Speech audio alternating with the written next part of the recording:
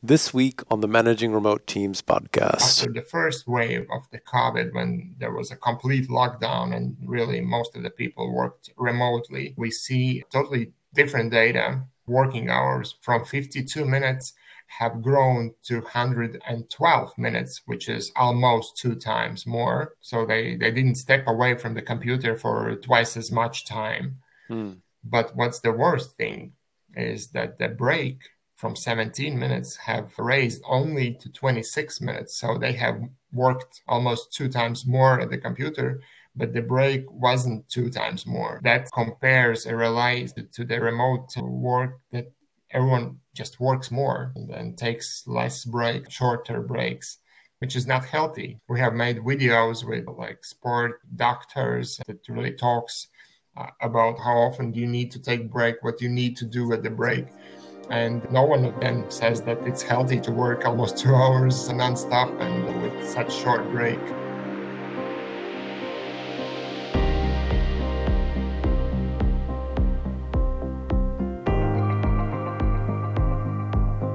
You are listening to the Managing Remote Teams podcast, the show taking a kind, cool-headed, and fair look at remote teams. I'm the host, Luke Shermer, and I've participated in or run distributed teams for almost a decade as a practitioner. I'm speaking with experts on leadership, strategic alignment, and remote work to help you navigate the issues you start facing after you get your working from home gear sorted. Welcome to the Managing Remote Teams podcast. Today we are speaking with Toms Blodnieks, and Tom is the COO and head of product and business development at Desktime. And during his time at Desktime, he's helped the company grow and expand, and he's interested in marketing, sales, CX, UX, and SaaS products. And I'd like to start actually with a question around your current motto, done is better than perfect. What does that mean for you? Hi, thank you for having me on the podcast. Happy to talk about these topics. Done is better than perfect is because there are a lot of things that we want to do, how we want to build the software or web page or whatever we do. And we always want to do more and get it perfect out there. The perfect just takes too much time and it's probably too late. So let's get out the MVP. Let's get done it. So people can see, so we can get the first feedback, the first expressions, and then we can do the next steps to get it perfect. So done is better than waiting for perfect. Okay, great. So one of the things that you and your team have done is a quite detailed report around remote at the moment. Could you tell us a little bit about that project?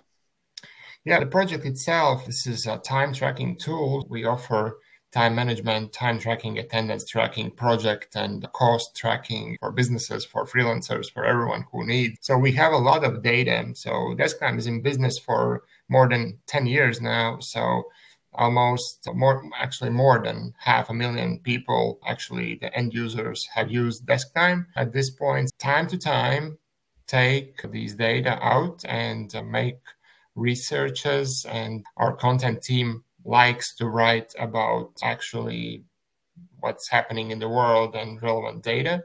And the remote work or hybrid work and all the COVID data and how the breaks, the working habits have changed and stuff like that. This is last few years a huge topic that our marketing and content team is dealing with, searching for data and checking out the countries, most productive countries, how everything is changing. But that specific research that probably you're talking about, which was published in earlier this year on Forbes, is just showing that comparing previous years with the remote time, we see that remote workers work more. And it's not 10% more, it's even more, like it's at least 1 hour per day more than a regular office or hybrid worker. In weekly basis, it's at least 5-6 hours more than regular work. Per month, it's even almost 30 hours more. It all goes to burnout and it all goes to unhealthy work style. So you don't take proper breaks during your day, you just work later in the evening. So you lose connection with family, with outside habits and stuff like that. That's one of the topics that we talk about. That's one of the options or issues why desk time is useful or any other time tracking, time management tool for businesses, for freelancers, why you need to look at your timings, how you work, when you work, how much you work, and how often do you take breaks? Do you live healthy life? And the life is not about work only. So yeah, work is very important, of course, to earn money, to grow and learn and do business, but a lot of things to do outside the working hours. So we sleep 8 hours, we work 8 hours, and then rest of the 10 things we need to do in only the 8 hours we have left in the day. So how can we do that? So it's very important to manage the time correctly. How do you define good work-life balance versus what you're seeing now? Let's start there before digging more into specifically burnout. Yeah, from our findings and from our experience and interviews, that we can tell that the work-life balance in first case is that you have freedom, somehow the flexibility to do things that you as a human need to do. And again, this is also one of the things that we do at desk time, and we like that we can take hour, 2 hours, half a day off if we need to go and do something with our kids, or we need to go to the doctor, we have some kind of family issues or something, and we can do that. And then the flexibility and the time tracking gives us option also for our managers, team members, that everyone knows where we are, how much time we have worked, what have we done, and that's all there with data, not only saying, yes, I'm working and I have done everything, but really there is evidence and data, that proof of work, which is very important because we all want to be honest for each other. And then tool like Desktime gives that opportunity. And that's good work-life balance starts with that. How do you think about it as a manager in terms of the people that you work with? Do you have any kind of expectations or guidelines around when it's too much, for example? Yeah, of course. Each company is different. So in our case, in our team, in our company, we have agreed on several terms that, for example, how many hours we actually need to work. Like this is also one of the part of the work-life balance. In our team, we expect to work 35 hours a week. So we don't ask for 40 hours. We don't ask to be at work like 8.5 or 9 hours. We just want that there is clear working hours, 7 hours a day, 35 hours a week. The flexibility, the work-life balance also gives you option to work less some days and then work more some other days. But that's too much would be if you work like only 2 days, 10 hours a day. You have work in 2 days, you have worked like those 35 hours, and then the rest of the week you take off. This would be too much, yeah? But in a normal basis, we work like average 7 hours a day. Then you can be flexible. You can come at work later, like until 11, for example, in the morning, and then you can work later in the evening and take the midday off and stuff like that. So you can manage your time yourself. But if you will be needed during the daytime from 10 to 4, for example, we will schedule a meeting like in advance, of course, if you have a calendar open and there is really no strict busy time.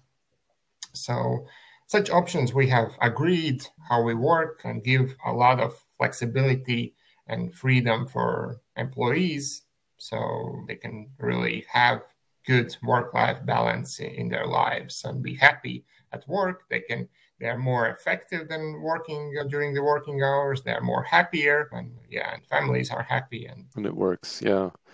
Do you have any internal guidelines or agreements in terms of meetings, like meetings versus other types of work? Because I think that, especially initially, was a difficult point for people new to remote work at the beginning of the pandemic. Yeah. We have talked about that. We have teams, and each team lead or manager of the team, we have bi-weekly meetings with those, with our CEO, and we talk over all the logistical things that we need, and that includes also how many meetings we have. Every week we have all hands meeting with all our staff, and we publicly show the data of desk time, what time has taken for which project, client, thing. And one of the projects, we call it, is meetings. And we always see how much time we take in the meetings. And then there are like expectations, and that managers, yes, they will have more meetings than like regular teammates. But also we see that meetings don't take more than 30% of the weekly time. So this is for manager, it's a good result. And yeah, that's what we keep doing. So trying not to have too much meetings, but also if we need a meeting, then we do that if it's really, but we try to follow the that we have agenda for the meeting, and we try to do as short as possible, as precise as possible, and then we write notes in the end of the meeting to understand what we have gained from this meeting and what are the action steps. So in this case, when we think like that about the meetings, it's quite okay. And the timing seems to be okay as well, that 30% of the time in meetings, comparing what I have read and see in similar or other companies, that 70%, 60%, even 90% for some weeks in the meetings, and it's crazy. There's no option you can manage those meetings and not even any other work outside the meetings. Yeah, exactly. In your tool or in your company, do you have a way of tracking, or do you track something like energy levels of people who are involved, and how that maps to the time being used, out of curiosity? Yeah, the energy level is nice approach. We haven't done that. We are thinking about how to really get some AI into our system, because now it's more based on real actual work by the mouse, keyboard, like video calls, audio calls, typing, writing, and office workers more. So we don't have any like energy levels that we could somehow, or Measure. even people could rate how they feel or stuff like that, and then would have some kind of report showing that after 6 hours people rate that they're like feeling already worked out. Yeah, that's something we are thinking in the future about adding, and then getting more data from like humans. But yeah, at the moment we are like comparing the time actually worked. Then we have like automatic timers that are tracking how we work automatically. Then there is a manual timer we can turn on when we need like to do some kind of brainstorming more and then irregular work. And then, of course, if we have any meetings, then we have integrations with calendars. So they get the information from calendar to desk time. And then we see that all the overview in reports, how many calendar meetings we have been, how long, how many brainstormings, and how many automated time tracking and stuff like that. So everything is then all together in one system, getting all the data together. From your point of view as a executive, or say or from a point of view of a senior manager, do you then see aggregated data and you're able to see trends within the company, or are your clients able to see that level of data? Yeah, I'm sure that's something that we're always like listening to our clients, customers, how they're using the data, what they like and what they want to see more or detailed, or what's too much and what's easy to understand. There are some things that really been used and are very popular to, for example, divide programs, web page, applications, everything that we do in productive, unproductive, and neutral statuses. So they like to see that, how much actually time we spend productively, for example. They follow what's been doing and updating the statuses, what's productive, what's not for teammates. And I know that companies are using also that they need to gain the productive time, for example. So they set less hours per day, but as a productive time. Like we ourselves, we have just 7 hours working. That's our like KPI for a day, or 35 hours a week. Other ones like to look at the effectiveness percentage. So effectiveness percentage again indicates how much productive time versus working hours have been done. So you can set different working hours for each day, and then the effectiveness percentage shows you how much you have done from that. And then our recommended effectiveness percentage is 85%, which is very good then. And then that's some different metrics that users are using. In terms of, speaking of effectiveness, in terms of comparing how people spend their time relative to, say, a high-level outcome or a goal, is there ways of tracking that, or is that just on let's say, a project, let's say, or something like that you track within desk time? How does that work? Yeah, there's a possibility to follow details if you want, and if you need those details for, I don't know, client billing or something. And there is a project, task, client-based options that you can track, and also You can see an overview of that time, and then you can see details, what have been done. If I'm working with client A, so what I have done for that, and then I can give specifics. Just jumping back a little bit to a comparison you made at the top of the conversation, other than the increased volume of time people are spending in front of a computer working, are there any other interesting data points that you've noticed in terms of comparisons of how people were working before March 2020 and let's say now? Yeah, there's really a huge blog in our website where, I don't know, like 3, 4, or even more blogs per week writing about different articles. And data is one of the top articles that we are analyzing. So it's maybe, I don't know at the moment, all of the key metrics and analysis, but some points that following, yes, this is the remote work, how it's been changed. And the other one, which is well recognized and very interesting statistics, is about breaks. And if we see that the previous study, which was like much earlier than the COVID hit, but it was made 5 years ago about people, the most productive people, how they work. At that time, it was that people like to work 52 minutes, like average, at the computer, and then taking 17 minutes break by average. So that was one pattern we saw from those who have the most productive hours, percentage effectiveness, the average data was. And now when after the first wave of the COVID, when there was a complete lockdown and really most of the people worked remotely, we see totally like different data. Working hours from 52 minutes have grown to 112 minutes, which is almost 2 times more. So they didn't step away from the computer for twice as much time. But what's the worst thing is that the break from 17 minutes have raised only to 26 minutes. So they have worked almost 2 times more at the computer, but the break wasn't 2 times more. That compares and relies to the remote work that everyone just works more and takes less break, shorter breaks, and which is not healthy. We have made videos with like sport doctors that really talks about how often do you need to take break, what you need to do at the break.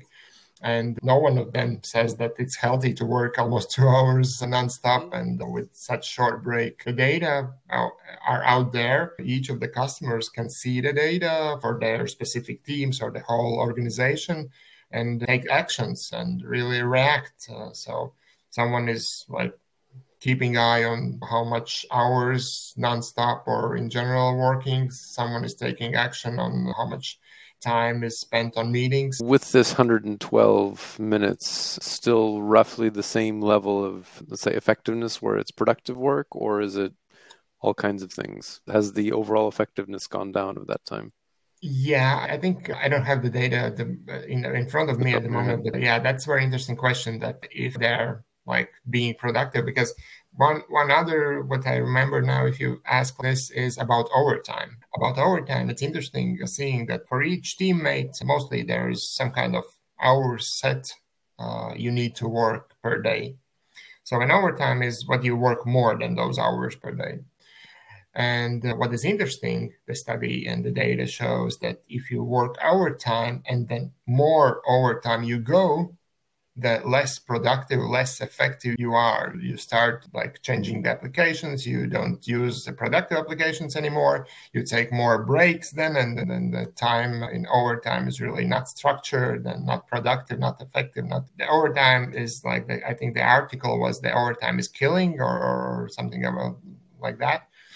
So yeah, that's something as well. We try to educate our users that short overtime is okay. Occasionally is okay, but constant overtime is not. It's bad for business, bad for humans. Yeah, definitely. Send me a link. I'll happy to include it in the show notes, just if people want to check it out. Yeah, sure. Thank you. Let's dig a little bit deeper, specifically into burnout. What would you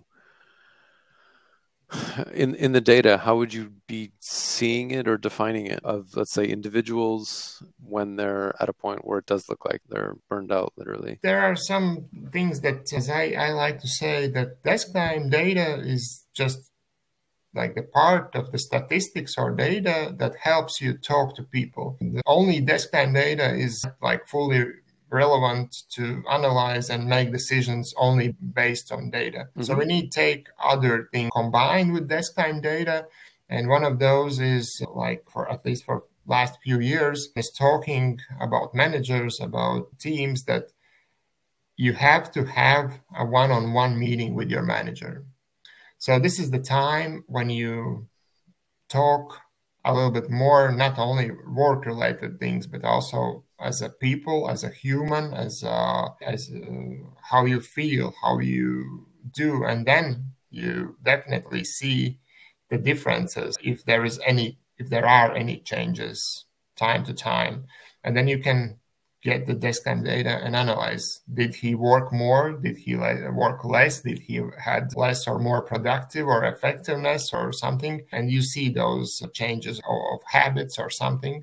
And that's how you can manage and see also the burnout. Really, of desk time data, of course, it's not possible to see the burnout without any AI or, as you mentioned, marks of energy or something, because people are different. And I like to work a lot as well, of course. It's not good, I know, but and my family sometimes are not happy.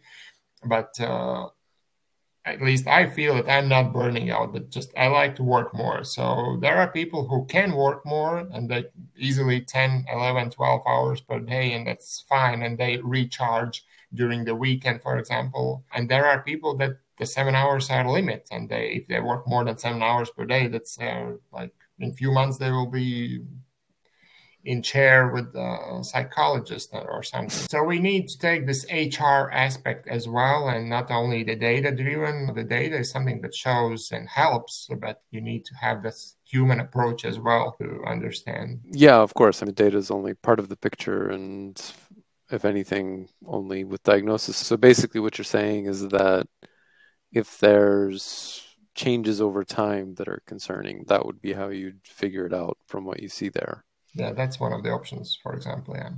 Okay.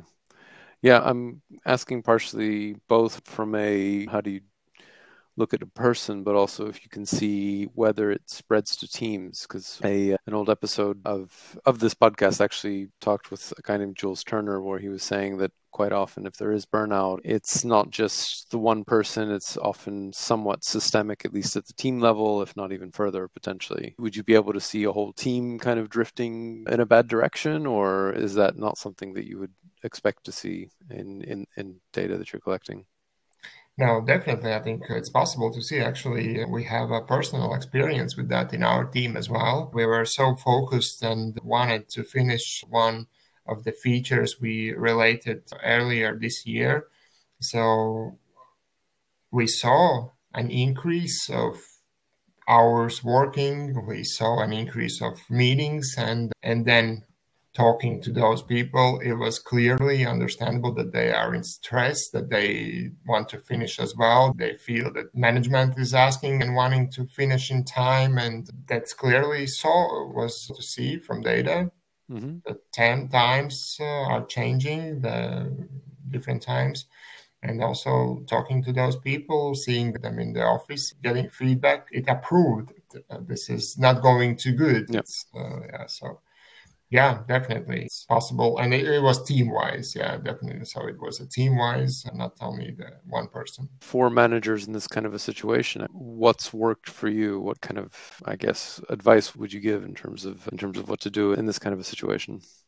No, like the situation, how to resolve that, it's quite easy. I think most important is to see that something is going bad, something is going wrong, in good timing, because if you see that only in 6 months or once a year when you do annual some kind of screening, or reviews or something, it's too late. But with help of data, of time tracking and everything, we saw that in like first month was okay. We saw that indication. Then the second month was that we see it's not stopping, that we need to talk over. So we did that in less than 60 days and not waiting for 360 days. I think that's the most important part. But how to deal with that? Then, you need to take what's the situation. In our case, it was a development project, and the development team was what was involved. So we just went through the deadlines, went through the expectations and everything, or we do the MVP, what we need to do, changes on that, or we extend the deadlines, or we change the scope in some other way. So there are different options, and then need to look at specific case. But the most important, when you see the problem, act right away, basically, when you diagnose it. Interesting.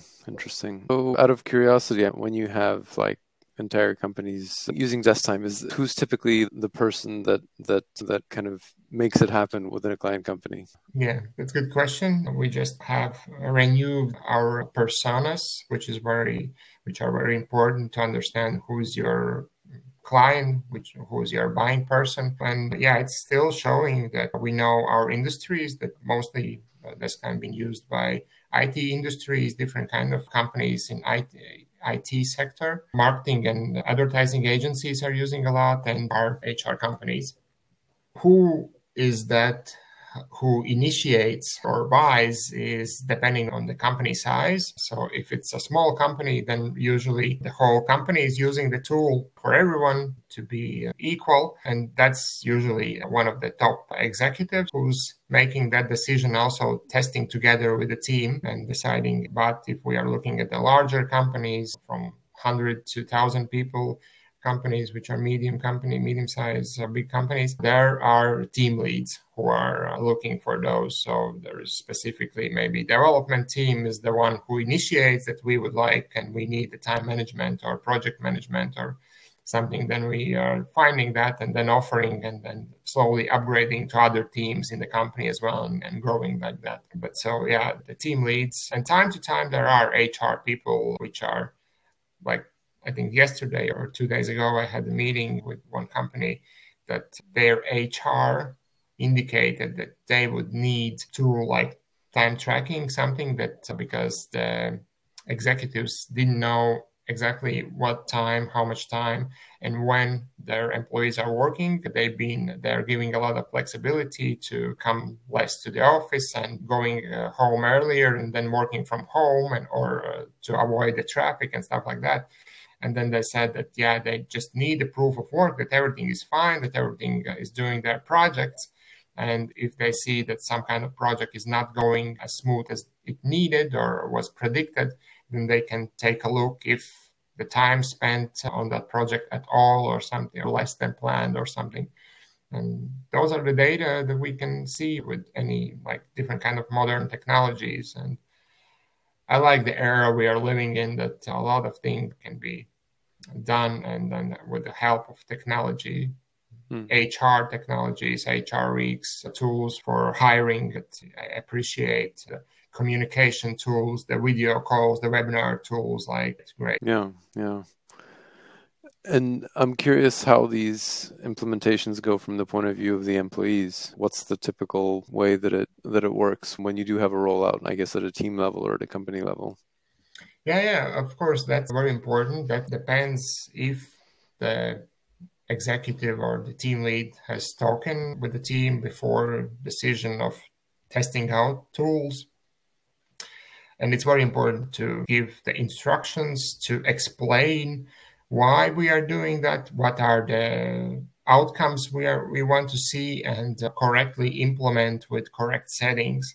Because in our case, we have a lot of features that like half of the teams are not using, different details of how we spend our time, and for them it's not needed. So for those who it's not needed, so do the communication the right way, that they understand that this will not be used for us, this will be turned off, and we will follow the projects, the client time, so we can bill correctly, or we can manage our proof of work, or we can manage the clock in, clock out with a reason why it's really needed, and explaining that is important. So we help as our side as well, of course, with emails, with educational materials, but we can't be next to that executive or team lead who decides to do that and put the words in their mouths the correct way and explain, because this is, it's like serious for,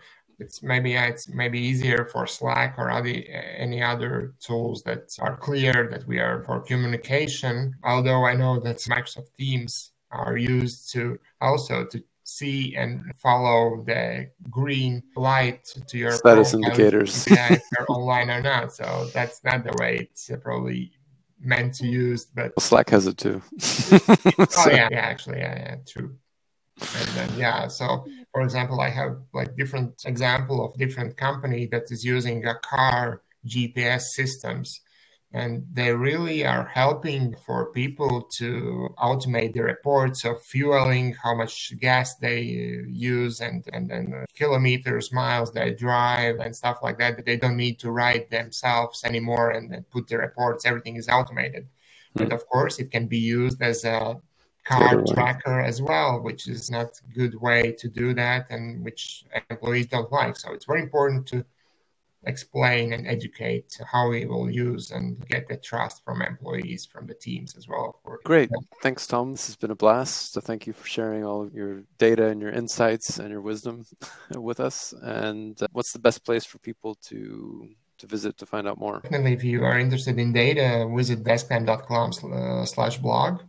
That's where we write and post our blogs. Of course, we share everything and all the information and statistics in Twitter, LinkedIn. Our CEO is active member of Forbes Council, so follow there as well. But all of the desk time people mostly, I think, are in LinkedIn and open to talk, open to connect. So me as well.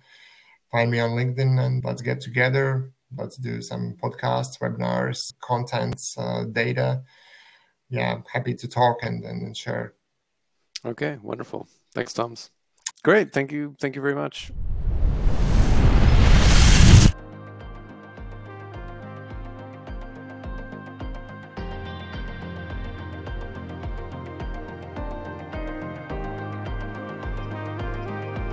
Thanks for listening to this episode of the Managing Remote Teams podcast.